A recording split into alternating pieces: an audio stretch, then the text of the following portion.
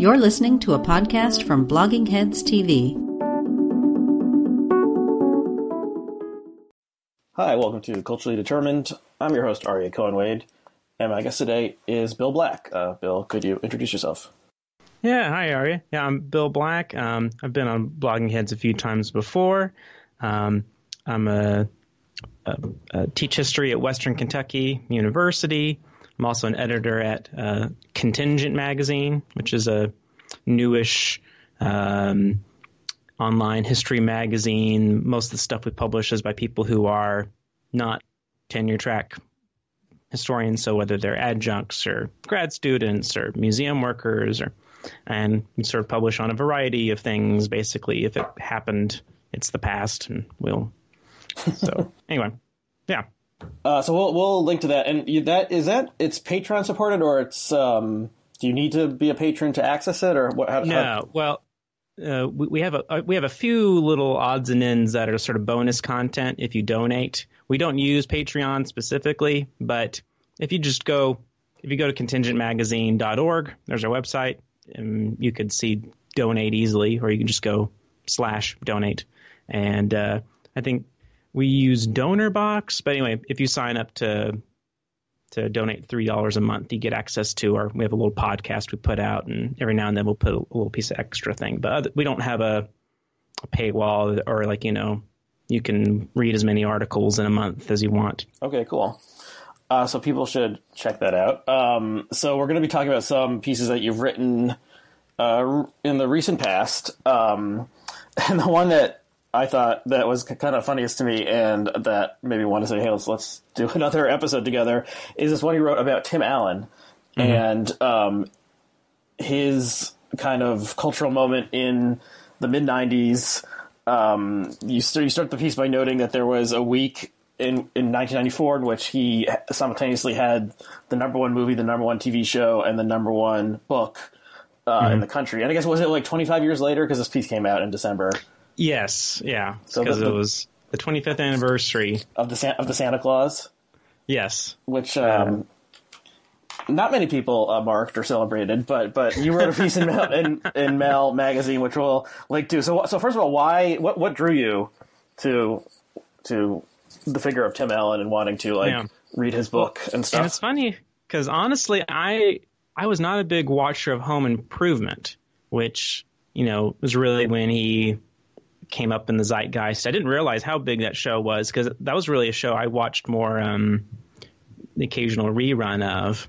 Yeah, I remember watching it as a kid, and it was one of the big shows. This is kind of an interesting side note. There were a lot more family sitcoms in the 90s than there are today, and this actually is something I want to touch on because you have small children. About what kind of new entertainment is there like an equivalent of this kind of stuff today? But anyway, it was a big deal for, I don't know, I guess in 1994 I was 11, and so Tim Allen on Home Improvement the character had 3 kids, and they were all like in their early teens at the beginning, and Jonathan Taylor Thomas was the middle child, and he was kind of like all the girls had a crush on him, and he was almost like a Justin Bieber equivalent. Not quite that big, but it was. I remember girls I would have been like in kindergarten, first grade, who were really big into him.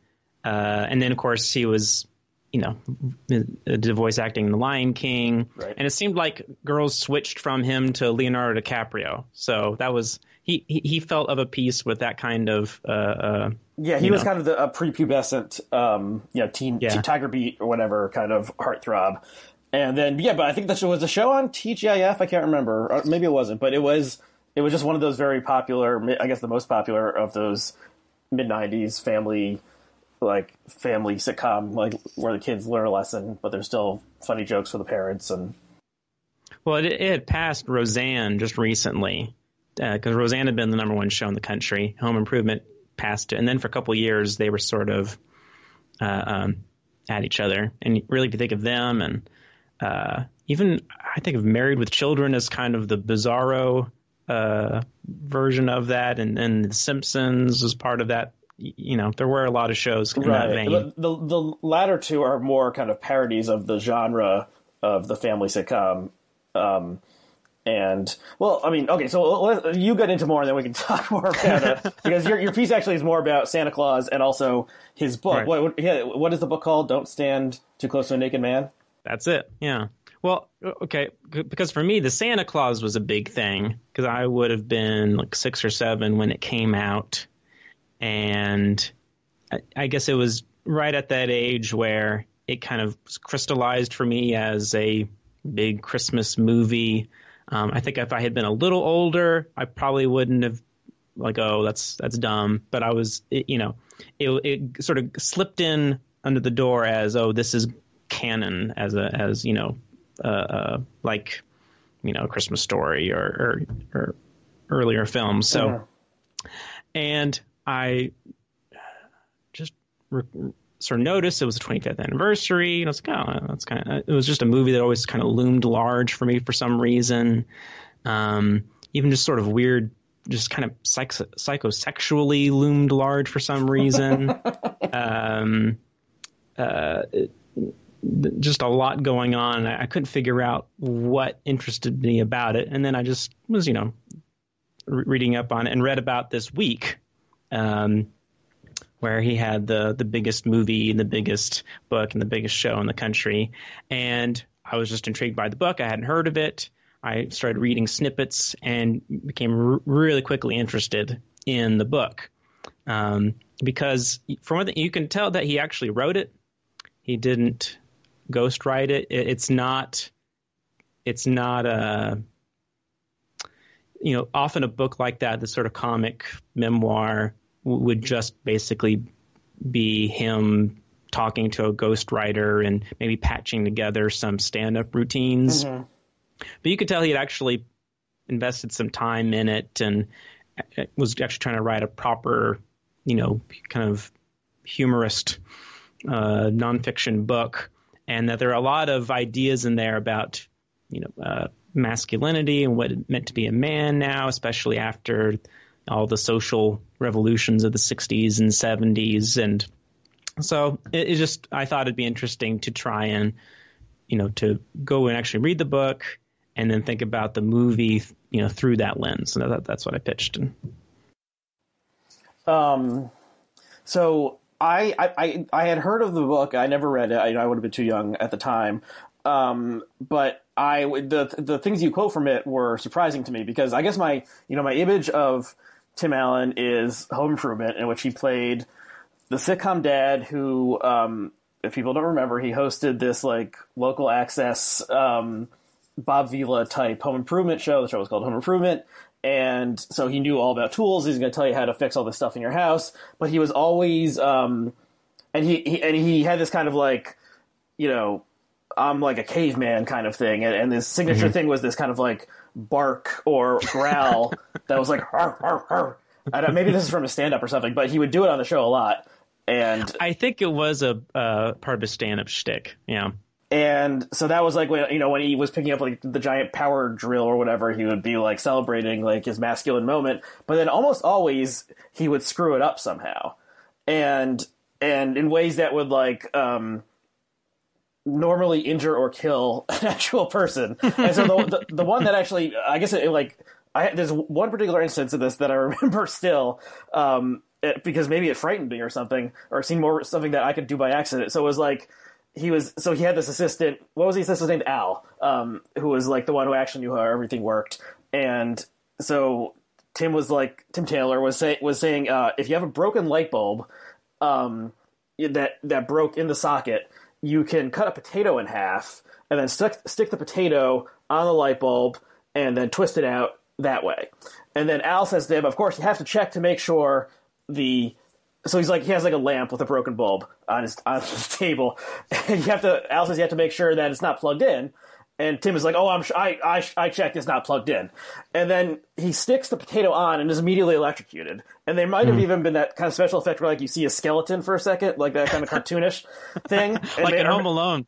Yeah, or maybe his hair stands up or something. And so something about that like really like imprinted on my 10 or 11-year-old memory. And yeah, so he was this guy who had this manly persona, and so he like was supposed to know all this shit about tools, but he somehow always screwed it up and would like do disastrous things, and had to be bailed out by Al when he was on the show, Al the like sidekick, or when he was at home, he had this neighbor, Mr. Wilson, who you never saw his full face of. He was always behind the fence, and you just saw like the top of his head. And Wilson would offer him, like for his family dilemmas, he would offer him wisdom about like how to solve the problems of the kids or the wife or whatever. So he was always, so this, I mean, the original sitcom like stereotype cliche of the father was like father knows best, and the dad is the wise person who's going to solve all the problems. And then that eventually became dad is a moron. Dad is Homer Simpson. He has no idea what he's doing. And so Tim is much more on the Homer Simpson side of things, that dad's an idiot, but doesn't know it, than stuff from the 50s or 60s. So that was what I always thought of who he was. And then reading how you described his this ideology that he wanted to propagate called meninism or masculinism. Masculinism, right? That was very surprising to me. Okay, so I've talked for a while. You can why don't you take a shot? Well, and it's interesting because he talks about how men are often portrayed on TV and in movies as kind of buffoonish, which is a trope you often hear, especially from kind of conservatives today. But then he says, but it's mostly men who are producing those shows. So he doesn't like he doesn't take that trope and then somehow blame it on feminism or blame it on women. He says this is sort of an idea about men that men like to spread about themselves, which I don't know was an interesting. He talks also about the ideal of masculinity presented back in the 50s in shows like Leave It to Beaver and Father Knows Best, and he just sort of says that he's realistic that that's not a time that can be returned to, and that we maybe don't even necessarily want to return to. He talks about how he took classes on feminism in college and tried to be a good platonic friend to his women friends. And, there's very much a kind of a liberal boomer sensitivity there where he doesn't want to turn back the clock. So it's not necessarily this reactionary impulse, but he still thinks that men feel kind of adrift. They're not sure what the new sort of synthesis for men should be. And so he proposes something that he calls masculinism as a kind of rival, not a rival, but a complementary ideology to feminism. He's like, he's all on board that women should have their feminism. He just thinks men should have their masculinism. And he's drawing on, and he says it explicitly, the kind of men's movement of the 70s and 80s, people like Robert Bly. I don't know if that was something you're familiar with. Yeah, just more from just its seepage into pop culture of this like comical image of like men like with their shirts off, like with war paint on them, or like sitting in a circle around a fire and like banging drums and stuff. And he jokes about that, but still thinks that there's some truth to it, and that men should have spaces in which they could be men. Sort of the kind of man cave cliche, or the he regrets that spaces like country clubs and golf courses are being increasingly gender mixed, and he thinks that there should be spaces for men as there are for women. And he also thinks that men and women have these different energies that they should embrace and celebrate without there being necessarily competition. So, and he draws explicitly here on Camille. How do you actually say her last name? Paglia? I honestly have no idea if it's Paglia or Paglia. The Harold Bloom disciple, whose book Sexual Personae was actually a big hit when it came out in the early 90s. It's this sort of Jungian, idea. She talks about how there's the Apollonian energy and the Dionysian energy, the more male versus the more female, sort of sky god and earth god, and it's kind of rehashed Jung stuff that Jordan Peterson espouses now. And you see Tim Allen talking about it in the book, and even when he was promoting it, you can find this interview he does with Charlie Rose where he talks at length about the book. So it, definitely had an impact on him. So I mean, it seems like from the article you write somewhat admiringly of masculinism, or at least you're not writing a takedown or something. What is, I mean, do you, 25 years later, obviously this movement hasn't taken off. But are there things there that you think we should, look back to from the wisdom of Tim Allen? I mean, I do think there's something, and actually there's a ContraPoints video recently that made a similar argument. I'm trying to think, I think it might just be titled Men. Or and she makes the argument that there should be some sort of men's movement where men are talking to men about, in other words, it doesn't just need to be men being allies to feminism or listening to feminists, but they actually should be having their own conversations with each other.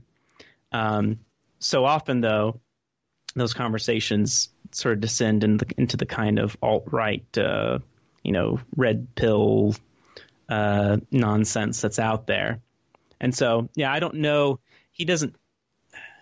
I agree that it is a problem that should be taken seriously in this sort of kind of driftless aimlessness that many men feel. And this is not, this is something that's been on magazine covers for decades now. But I think it's too easy to just dismiss it with jokes and say, well, men are doing fine. And they're, and I think that leaves a vacuum in which dangerous ideas can be put in there. I don't know how much I buy the kind of Jungian stuff, but it is compelling. I guess the Jungian stuff seems to me the kind of, I don't know, just feels very undergrad dorm room talk to me. Like I don't find it particularly interesting or revealing. It's that sort of excitement that people first get when they first start reading seriously, like, oh, here's this nice little binary that I can fit everything into, and there's a pleasure that you get out of fitting everything into that binary. And then every term paper you write just repeats that. Well, so there's a perfect segue here, such as chaos and order. But there is one other thing I want to. I will reuse that segue in a minute. So not to get too political here, but part of so I guess I think Allen, even though he said he's a Republican, but you call him a liberal boomer. Do you think he voted for Trump? Has he said anything about Trump? I think he did. Well, because of course he's one of these California Republican types, right? Who sort of knows that their presidential vote doesn't much matter. I know he supported Ted Kasich in the primary. John Kasich. Or yeah, John Kasich, not the hybrid monster. But he certainly hasn't been outspokenly anti-Trump. And now he's in this new show. I don't know if you watched it, called Last Man Standing. And there he is the whole shtick is that he's a conservative dad and his daughters, I think, are more liberal, and he's kind of an Archie Bunker type. Though I think, as with All in the Family, it's the sort of figure, it's the sort of liberals' idea of a conservative where they will tiptoe into bigotry, but then, when there's a real person that they're faced with, they always do the good liberal thing, right? There'll always be that moment where Archie Bunker does the not heel turn, the opposite of that. What's that? Is that a face turn, I guess? I guess, yeah. Where, he'll be open, welcoming, or, say, oh, we shouldn't do the blackface show. And my impression is that do similar things to the Tim Allen character. So I don't think he's necessarily portrayed as a MAGA guy. And because, I'm sure also, he's probably not particularly interested in creating he doesn't need to do the right wing grift, right? I mean, he's got all that home improvement money, all that Toy Story money. He doesn't have to. Right, I totally forgot that. Yeah, so he's the voice of Buzz Lightyear, and hopefully he gets some. Hopefully for him, he gets some residuals from that or whatever. I'm sure. For and episodes of counting. The new movie out, so he's not going to be. Although he's kind of. Did you see the new movie, the Toy Story 4? I have not. I have not. Buzz Lightyear's kind of sidelined. It's really more about Woody. So take that for what it's worth.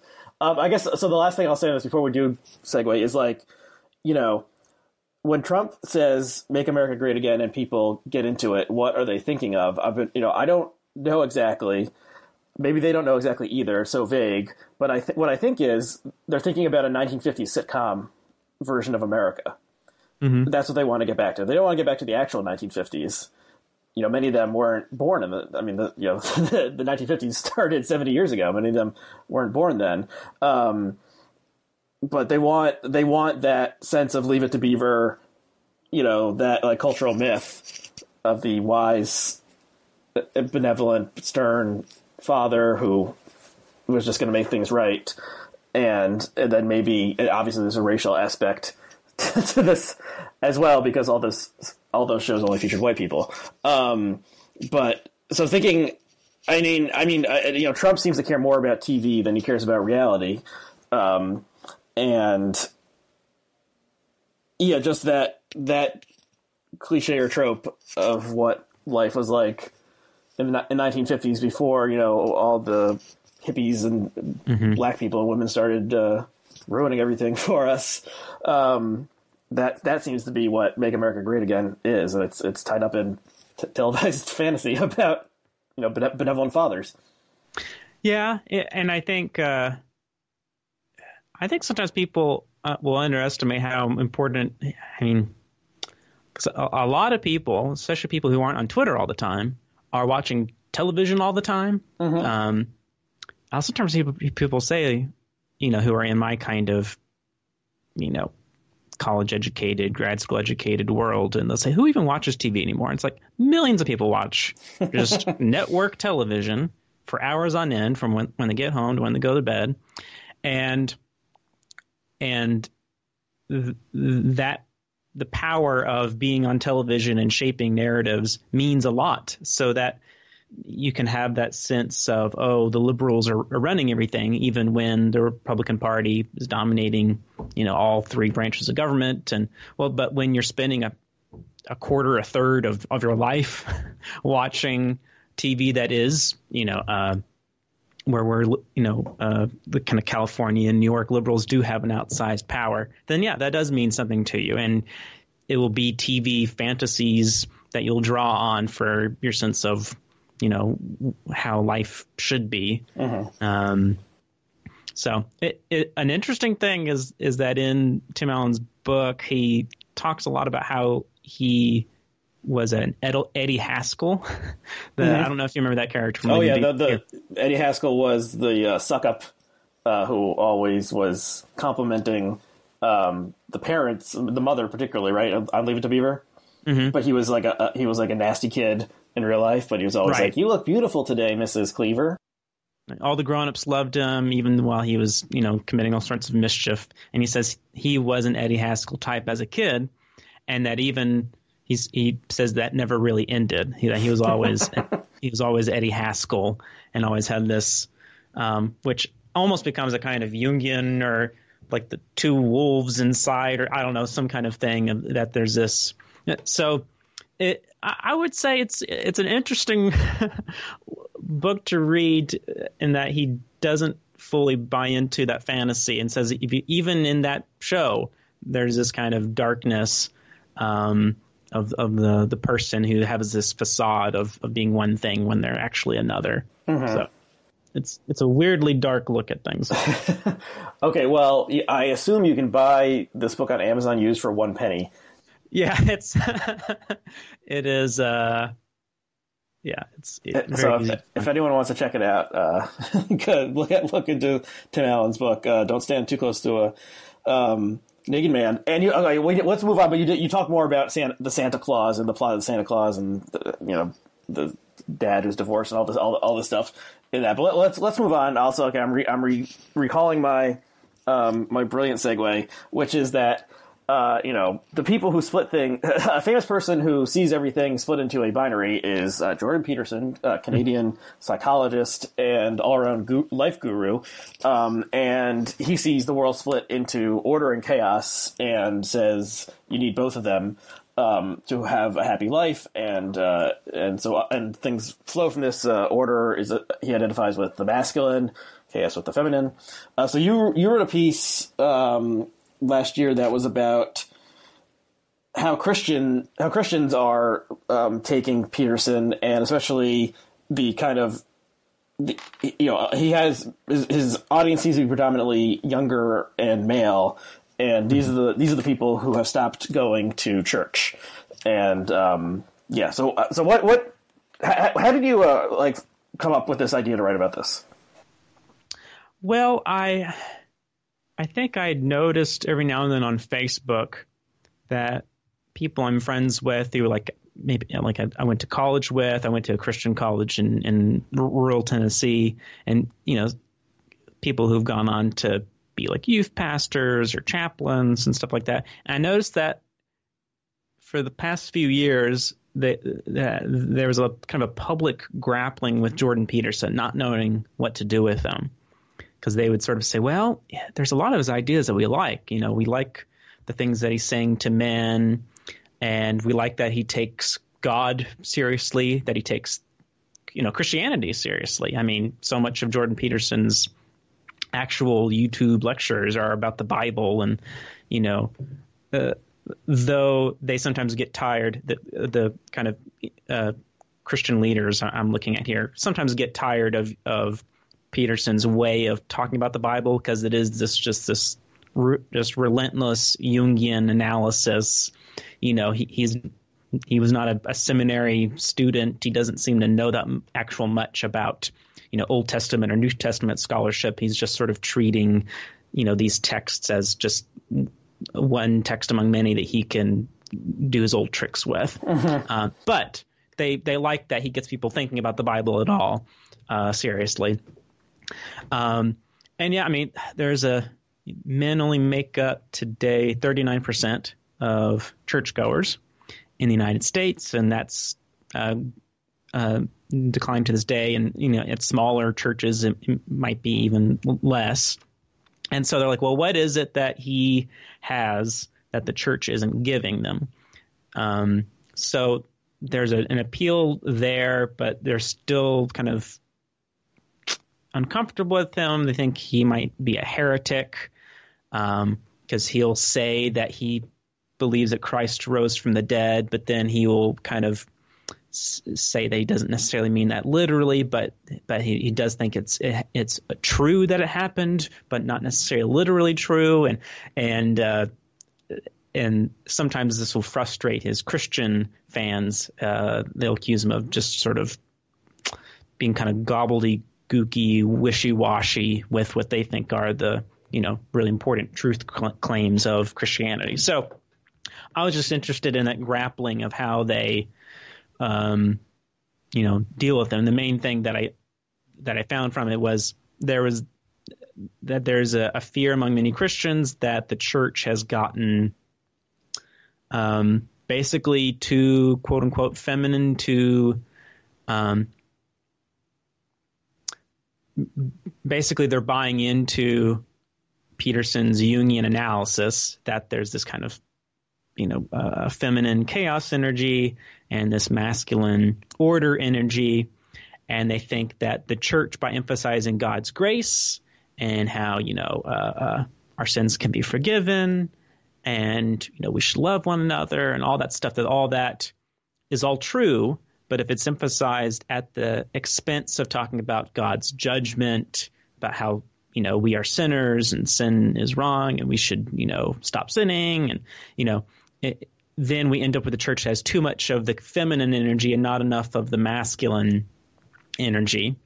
And so then men will become less and less interested in going to church because, they'll feel like, well, this isn't really speaking to me. I had someone I talked to for this piece talked about how, when he was a pastors at churches, that male attendance would shoot up when there would be like some big project that they're working on, like, building maintenance or, something where a lot of the men were being asked to do things with their hands. And so he thought Peterson was on to something that, that if you have an imbalance, that you can have how to put sort of despair, rootlessness, and alienation come out of that. Mm-hmm. And I forgot to note, I'm wearing my lobster print shirt right now in honor of Jordan Peterson. And for people who don't know, he's identified with lobsters for this strange comment he made about how even lobsters have like hierarchy in their lobster society or whatever.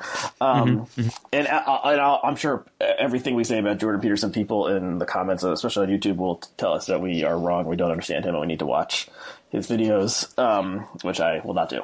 So yeah, I think it's interesting, like Peterson's caginess about his belief is interesting. I mean, I think it's actually kind of admirable. Like if he wanted to like move into the Christian sector or something and just say, like declare, like that he was born again or something, then that would be like, he would be set for life essentially of touring churches and, and just working that world. But so it's clear he is not exactly that. And when you quote him saying something like, so he was asked, was Jesus resurrected? And he said something like, it depends what you mean by Jesus. Mm-hmm. So this is not like Southern Baptist understanding, I assume. No. So he obviously he has his beliefs, and which makes sense because it's not like he was some guy who, like his idiosyncratic beliefs were just, and his lectures and stuff were uploaded to YouTube and spread organically. It's not like he tailored them for the mass audience. Like it's just he has these unusual beliefs that chimed with a certain percentage of the population. So he's sticking to that, which I think is going to more or less. Well, he seems genuinely sort of. There's this interview he did with a Roman Catholic Bishop Barron, Barron. It's really intriguing because Jordan Peterson's like kind of crying and not just like a single tear, but sort of, like almost ugly crying, but in a more restrained way. I don't know. Like it's we're not talking about mascara running, but weeping, I would say. That he's afraid that Christianity's claims might be true, and he doesn't want to say he's a Christian if he doesn't really mean it. Almost like he's afraid that God would strike him dead for being dishonest. So he seems to have he's definitely haunted. Yeah, by the Christian God. He seems to be a tortured soul, kind of especially. It's unclear exactly. Maybe people know exactly what's happening to him over the past year or so, but it seems like he either is having serious health or mental health problems that cause him to withdraw from, the public eye. Surely not related to his diet. His diet of only steak and salt and stuff like that. So yeah, so obviously he's a strange person. But Yeah, like he's almost like a modern analog for like a character of Dostoevsky or something. It's like he's like he's like taking on these like profound questions, is like wrestling with them, and is like suffering and like body, mind, body, and soul.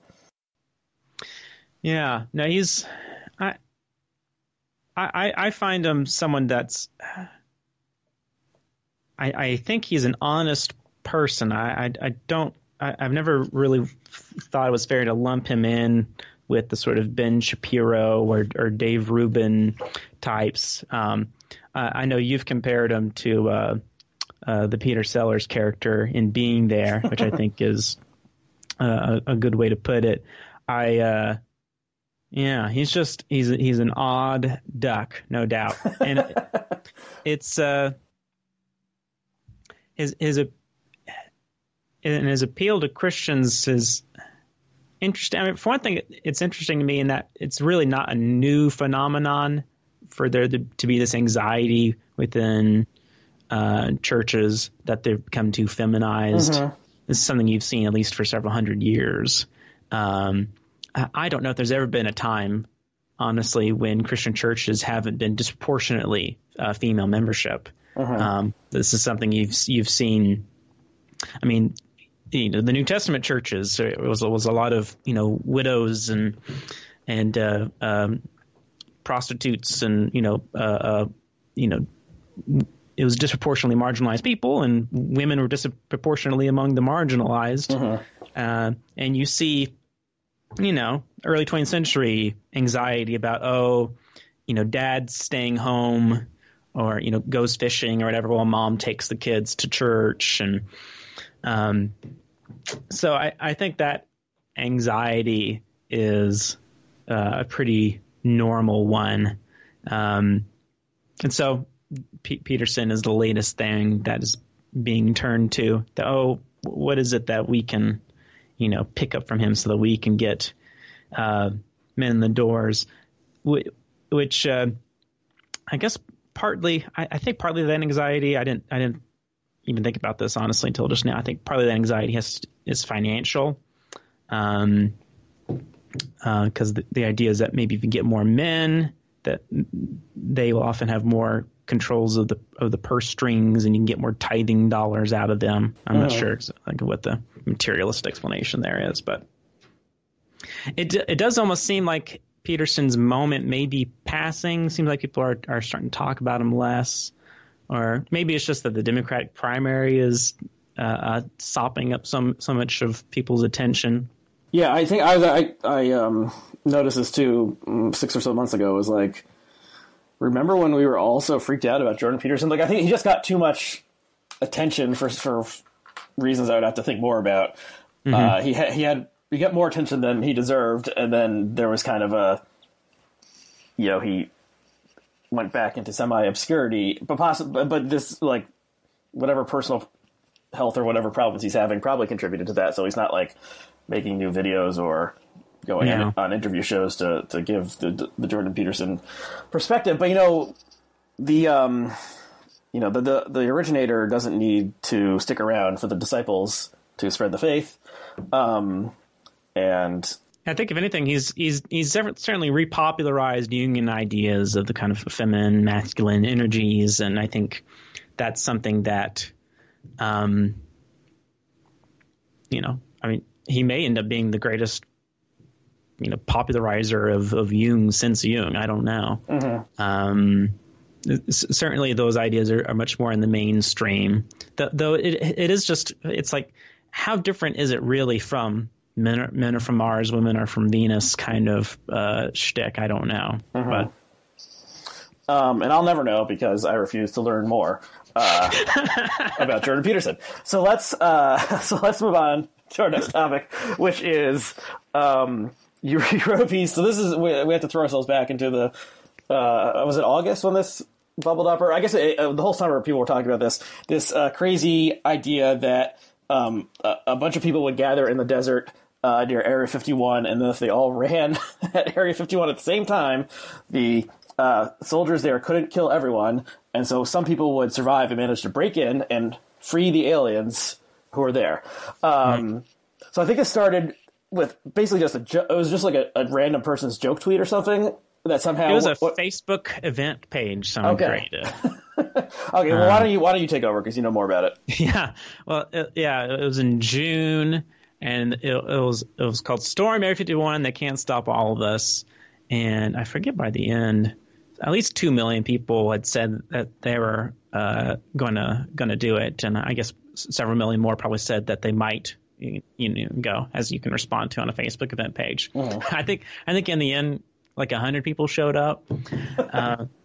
Part of the problem is that like you can't. It's not easy to get there. It's not easy to get there.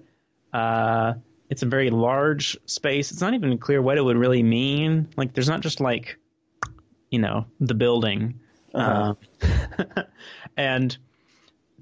the.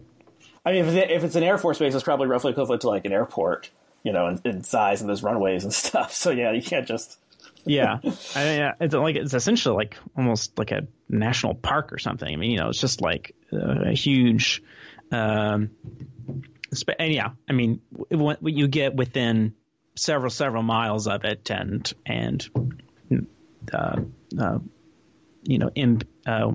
military police cars will emerge from the desert, and stop you. So yeah, it didn't go very far. I think there were some YouTubers, maybe from the Netherlands. They were there from Europe, who were arrested for urinating in public. That was the closest thing that happened that came to an altercation. Okay. Well, I mean, yeah, I mean, just this would be like, as envisioned, it would be like some sort of like mass migration, and like where would all these people go to the bathroom? You need porta potties or something. And I assume no one secured porta potties. So where else? What else are people going to do besides go to the bathroom in public? So I don't know.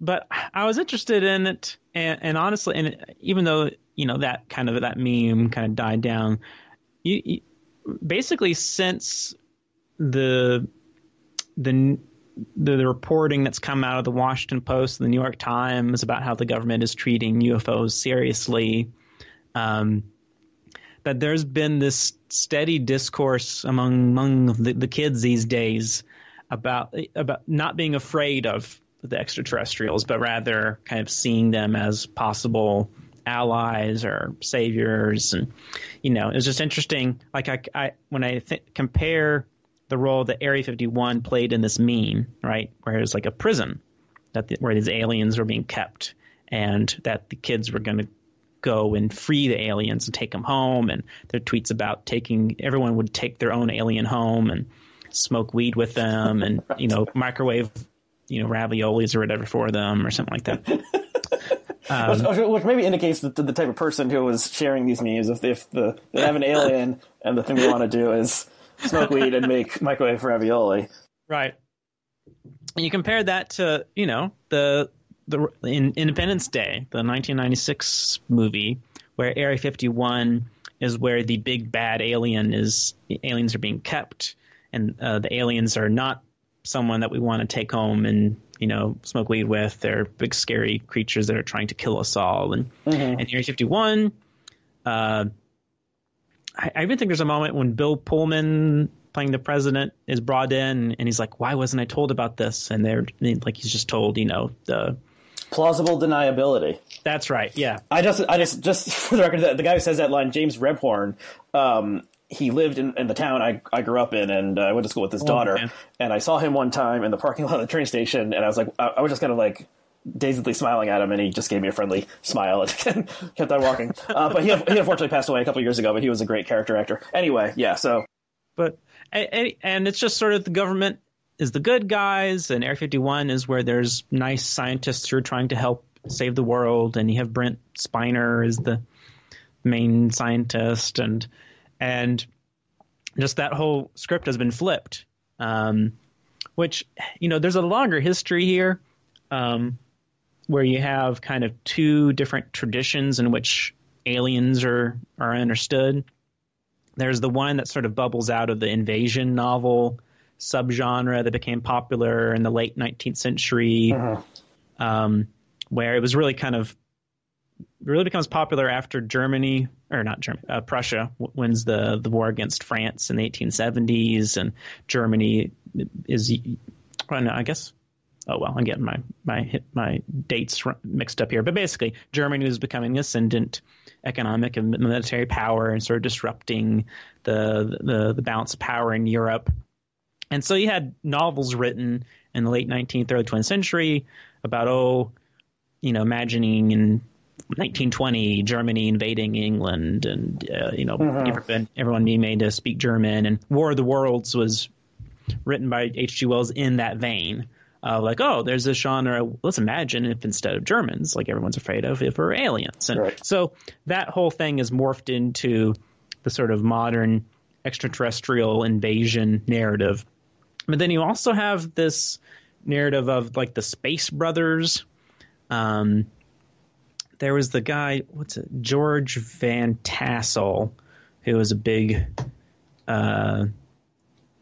claim to have spoken with these extraterrestrials, and I think he was around in like the 50s and 60s, and he described the extraterrestrials as these sort of almost Aryan people who created us and were going to help us and give us advanced technology, and you had a guy named J. Posadas, Posadas, who was this obscure Argentine Trotskyist in the 60s and 70s.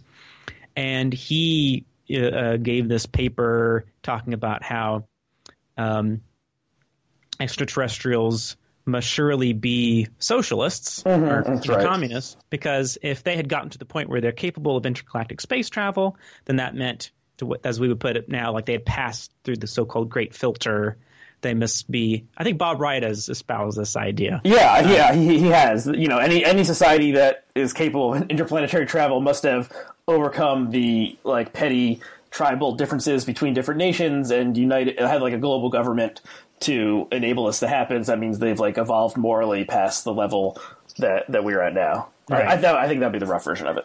Yeah, and Posadism, as it's called, has become recently popular, at least among the very online left, at least ironically. But it's just interesting that we've seen in the last couple of years that strain of how we understand extraterrestrials has become more popular, and that the government is hiding this stuff because they don't want us to get access to the ideas and the technology that the aliens want to give us to liberate us. And so I just think, my explanation for this isn't probably that surprising. It's just, I think this just reflects how at least younger people are feeling kind of more alienated, kind of left out of the American dream, kind of screwed over by the recession and never really allowed to enter the. I think it's been said that, like, unlike the baby boomers, the millennials, or maybe even more so the Gen Zs, aren't going to be allowed to sell out.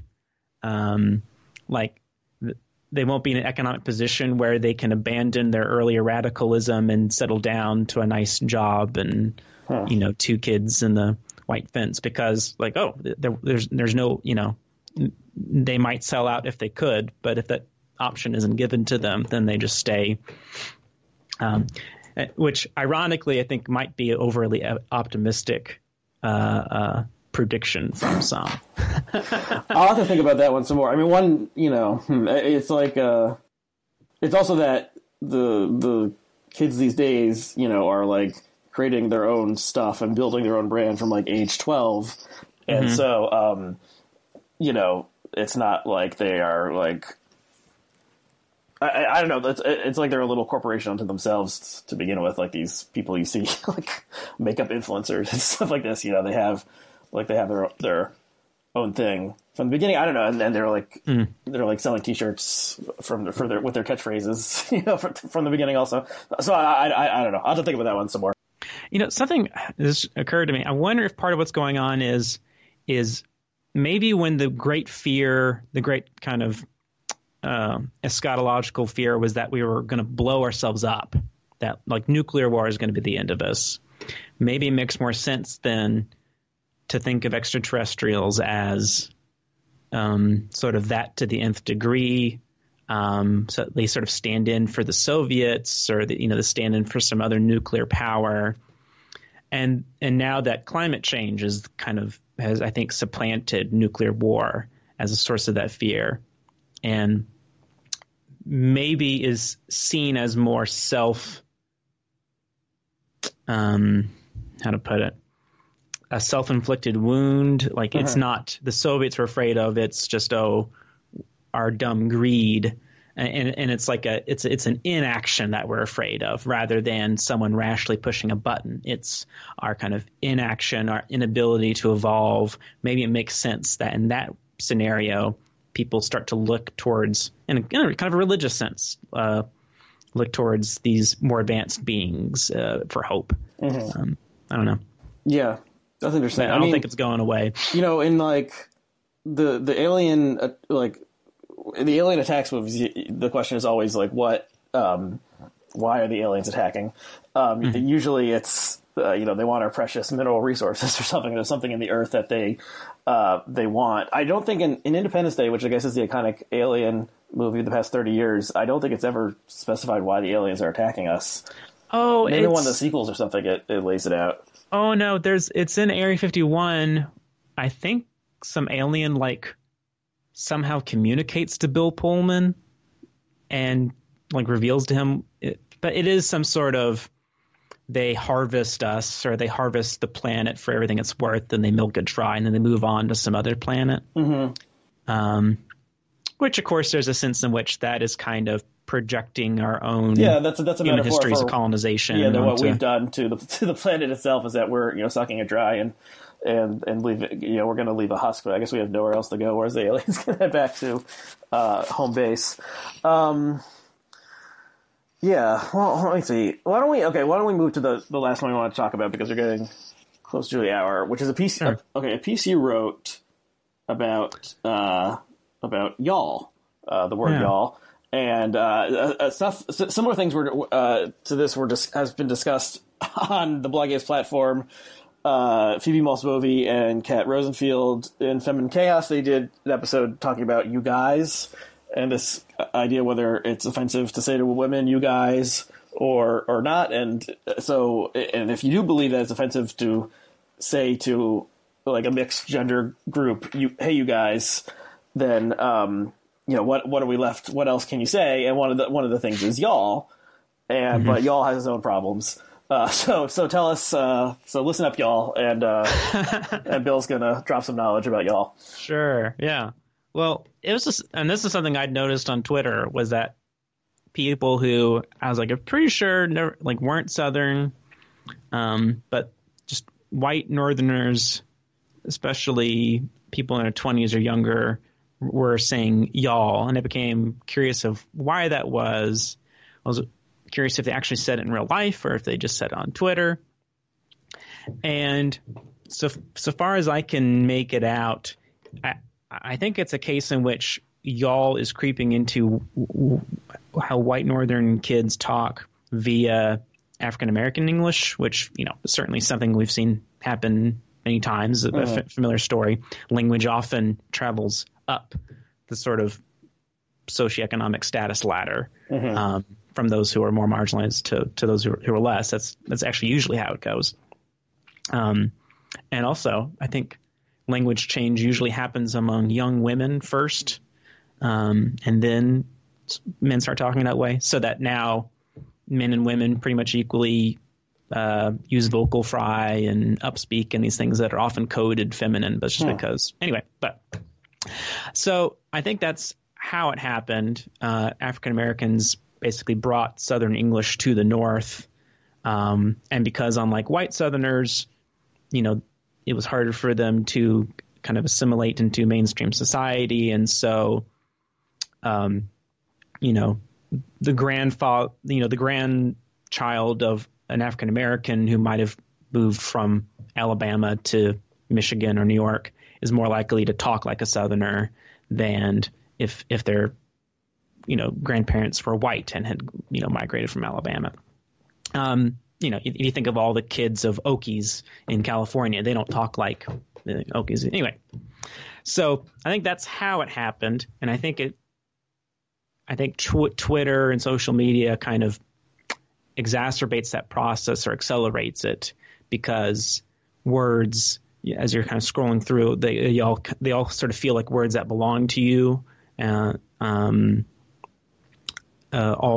feel like words you can say.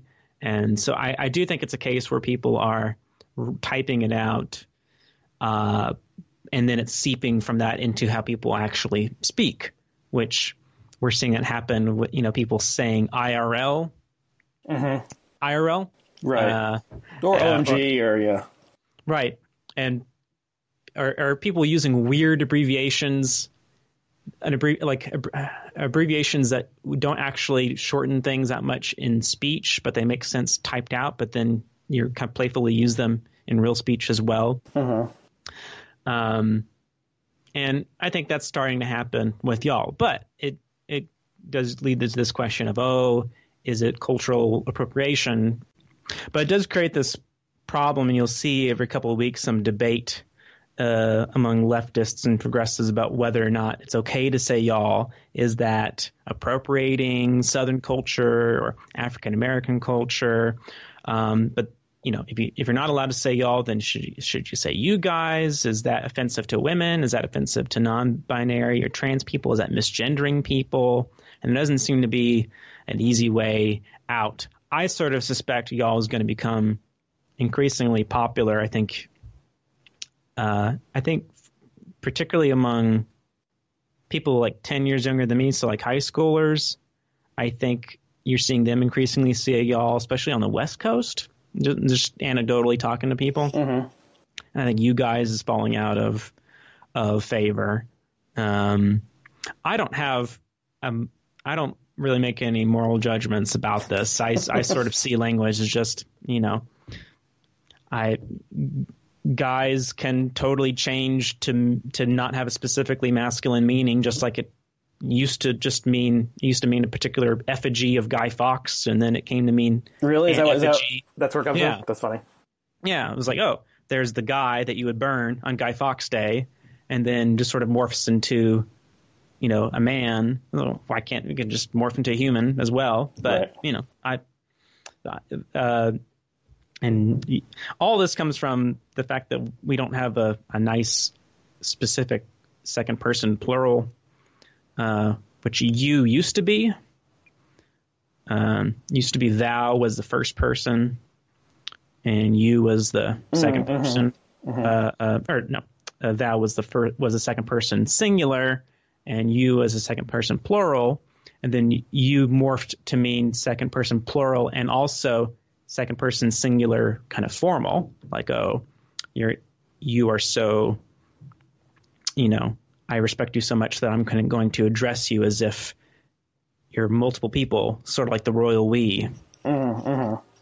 And you would use thou for someone who's just your equal or your inferior, but then because of that, you will tend to address more the sphere of people whom you will address with the formal you will grow and grow, because it gets to be the connotation of, if you say thou, are you insulting that person by saying that they're not worthy of you? And so you ended up just crowding out thou altogether and just meaning any second person. And now we think of thou as being kind of fancy and formal sounding, when actually it was the kind of casual loosey-goosey word. Anyway, so that's if I ever knew that, I forgot about that. Because I feel like I would have learned that when I was reading Shakespeare in high school or college or something. Shakespeare, in the time of Shakespeare, is when that shift was really kind of finalizing, and so you'll have people talking, and they'll switch from thou to you, and it's meant to sort of signal that the mood has changed, and like or they'll switch from you to thou, and they'll sort of like, I was viewed you with a certain respect, and now I don't. So people were playing with it, in the Elizabethan era still. But And that's why, like, the King James Bible was consciously using thou to refer to God because God was intimate, was someone that you were close to. It was not meant to mean, oh, thou, you wouldn't say thou to a king. You would say you to a king. Thou would be your bud. And that's why thou is the analog, the cognate to, like du in German, or I forget what it is in Spanish, but anyway, yeah, it's a fascinating thing, and people are just going to be fighting over it probably until a generation passes and all this kind of comes out on the wash, I think. Like, I don't think it's going to be something that's solved. It's just going to organically change no matter what people think is the quote unquote right thing to say. Yeah, I mean, language is always changing, as you just illustrated, and these things aren't dictated from on high, but just a way of working on their own that linguists couldn't explain to us. I mean, for my part, I've talked in the past on this show how I'm like generally pro cultural appropriation and think that cultural appropriation and cultural mixing are what actually make America great, because all sorts of new things. It's not like an exclusive culture. Like, in France, they try to like protect the language, and they have like an official dictionary or something, or there's like a set of names that you can name your children is only from this approved list by the state. Whereas America, it's like this, hodgepodge, melting pot, whatever. Things are always being added to it, and new, things are changing, and anything that didn't come from Native Americans in America is some sort of cultural mix, cultural appropriation, stealing. Everything is a remix. And in language, except for the one word that we all know and hate, I would say that you can't say like this is our word or something. Like it just sounds like anyone can say it. Yeah, I mean, I think there's narrow circumstances where I think this is not the best thing, but I do think it's a term that's kind of thrown around too loosely, or often blaming the wrong person. Like, you could say, oh, artist A does X, and then artist B does X, and artist B is, makes a lot of money when artist A does not. And that will be viewed as appropriation, and then people will blame or be angry with artist B. When maybe like there's a record company or like some corporate force that you should be angry with, rather than, I something that kind of bugs me, and this is kind of a personal thing because my uncle, Bill Black, was Elvis Presley's bassist, and I will sometimes hear it said, "Oh, Elvis Presley stole black people's music," and people will say, "Oh, he stole Hound Dog from Mama Thornton," when actually Hound Dog was written by two Jews in New York, and there was an African American woman who had performed it before Elvis Presley did. But you look at popular music for the last going back at least 150 years, and you see white and black musicians learning from each other and learning teaching each other songs. And there's always been this sort of, and you can listen to old records from like the 19 teens and not necessarily know if this is supposed to be a hillbilly band or a blues band, because often they're playing the same songs, the same instruments, and it's the record companies come along with these categories in like the 20s and 30s, where basically if a white band is playing American folk music, they'll call that a hillbilly record or eventually a country record. And if it's a black band playing American folk music, they'll call that a race record or eventually blues. And as a way to kind of, so that the music is artificially segregated. And so I think it is overly simplistic to say that like rock and roll belongs to one group of people or anything like that. But I think a more sophisticated structural critique can be made, not necessarily singing out particular artists, but the kind of those larger, maybe not as sexy to talk about corporate forces. Yeah, that's interesting. I think, yeah, the Marxist or materialist or whatever analysis is often not present in these kind of fights where it's just like it's pitting like the woke against the unwoke, or one like racial or ethnic group against the other. I don't know. I mean, everything is so everything is a remix. The Kirby Ferguson had the series with that title, and he makes a convincing case. There's no like how can you have having an original cultural idea is almost impossible. Because we are aware of so much stuff that existed before us, and so the innovation comes from taking something that already existed and then changing it in some way. And there's nothing new under the sun, as someone famously said. And Solomon. I think that's right. And yeah, and maybe that was, maybe someone else has said that before him. Okay, so why don't we, do you have anything else you want to add? Oh, actually, there was, we got over now, but there is one thing I wanted to ask you in the, Sure.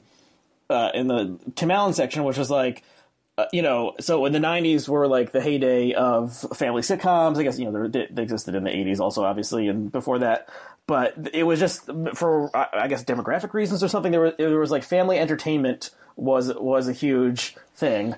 And there were movies that the whole family would go to, and they would all there would be something for everyone. You're someone with small children. Does this, is this gone in the? I guess maybe it mostly exists in like animation, like computer animation movies now, where there'll be like there's fun stuff for the kids, but also there's jokes for the parents. What is there stuff that you consume as a family or? Yeah, that's an interesting question. I have a 3-year-old and a 5-year-old, so like they're still a little bit too young to take to the theater or to really like. They won't have much patience for non-animated films, occasional things. Honestly, weirdly enough, my 3-year-old is really into the 90s Power Rangers show. Oh, he really? will just watch. he will watch that. If you can. I mean, that is live action. It does seem like there's more animated stuff out there that's being made today than there used to be. And I wonder if that's something that's different. Because, it used to be, like, how many animated movies would even come out a year? You'd have the big Disney movie that would come out every few years. And there would be, Saturday morning cartoons. But I think that kids consume a higher proportion of animated stuff than they used to, because I think more of it is available. And there's something, I don't know what this is, but it must have to be something about how the images are caricatured and simpler, but there's something that draws kids to animation in a way that live action stuff doesn't, especially little kids. So, they will choose that over the just like, if you give a kid sugar, then they'll want the thing with the sugar in it rather than not. And so, and the fact that, and I think something else that is different is having the streaming services, because we don't have, we don't pay for TV. We don't have network or cable TV, but we have an Apple TV. So we have access to, we have Netflix, we have Amazon Prime. We have there's a PBS Kids app where that's how we will watch PBS cartoons will be through this, streaming app rather than just live PBS. And it is kind of disturbing sometimes how that will lend to different kind of viewing habits. I'm not the first person to be dismayed by this, but there can be kind of an algorithmic race to the lowest common denominator. And if you're not careful, you can go from watching, like a well-done curriculum-based, a cartoon that's produced by PBS, something that you feel is, pretty good stuff, to just weird YouTube nonsense that's out there, but is very addictive. Right. And there was that article a couple years ago about this like algorithmically generated cartoon content on YouTube that was being marketed to kids. because they would just like hit, be set on to like play the next thing. And and the algorithm would capture it, and it was like nightmarish. Spider-Man being eaten by an alligator, and it was like no human seemingly have been involved in it. It was made like a turkey or something. I think they tried to cut down on that stuff because it was just so weird and off-putting. But even the stuff that isn't as weird as that is still like, there's this kid who like these kids who unwrap toys. Boxes, the unboxing videos, and those will be addictive as well. And the boys have not caught on that our Apple TV has a YouTube app on it, so we're still safe there. when they visit my grandparents in Memphis, they will be they'll be given Kindles that I have so far successfully dissuaded them from like giving them for Christmas because I don't want them to have them at our home. But there they will sit and watch these YouTube and I'll see other kids like this who will just be sitting watching these YouTube videos the interface is so intuitive that they can just click to video after video after video.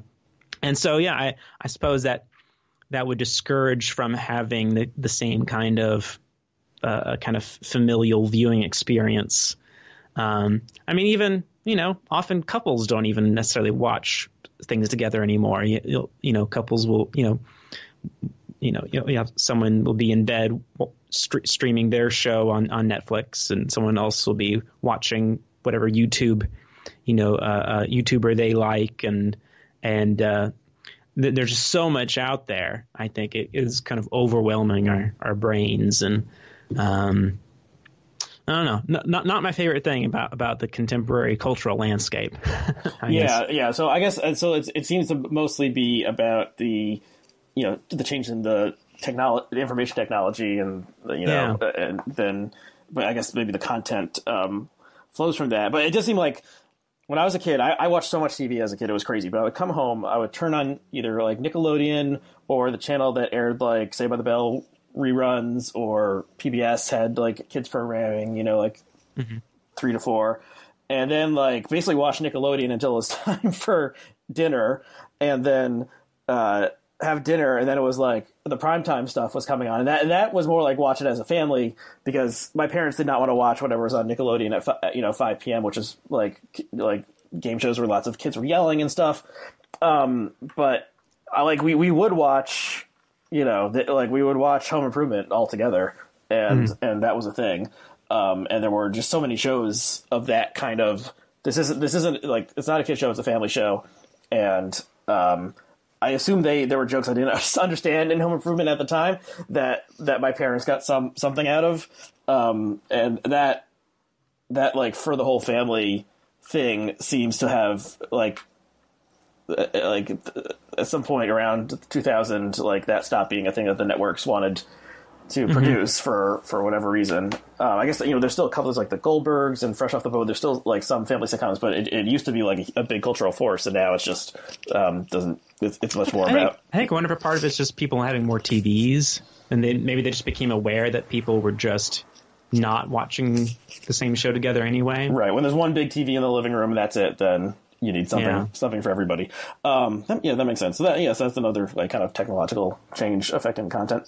I grew up, we had 2 TVs, and it was a while before I had my own TV, but there was a time where like my older brother, he had his own TV. And so I think we had a similar sort of, I don't know we wouldn't watch like Home Improvement together. Honestly, after dinner, my dad was really into these Britcoms that would show on PBS, like Keeping Up Appearances and Are You Being Served? And I would sit watch with him. One thing is that in my household, it was the parents had very different sleep schedules. And then my mom would stay up late watching like HGTV. And so I would watch that with her. But I just remember sometimes you'd go and my older brother would be watching like Beavis and Butthead, something I wouldn't be allowed to watch. You watch MTV. So, yeah, I think that was the beginning of that kind of fragmenting. Yeah. And I actually have an episode that I taped a couple days ago, and it probably will be up already when this episode airs, with the New York Times television critic James Poniewozik about his new book, Audience of One, which is a kind of dual biography of Donald Trump and a cultural history of television, since 1945, and talking a lot about that conversation as well about how technological changes changed what the content was. Okay, why don't we? We've got a bit long. Why don't we end it there? Okay, so Bill, you are on Twitter, and what is your Twitter handle? Twitter handle is William R. Black. And keep it simple. And Contingent Magazine we'll link to below this video on Blogging Heads. People can check that out as well. And you're one of the editors at that site? I am, yeah. I mean, if you go to my Twitter, in my bio, I say I'm an editor at Contingent Magazine, and the handle is in my bios, where it's at contingent_mag. Mm-hmm. So not too hard to find. Okay, so people should check that out. I'm on Twitter at ARYHCW. So thank you, Bill. Thank you to all of our viewers and listeners, and we'll see you next time. Thank you.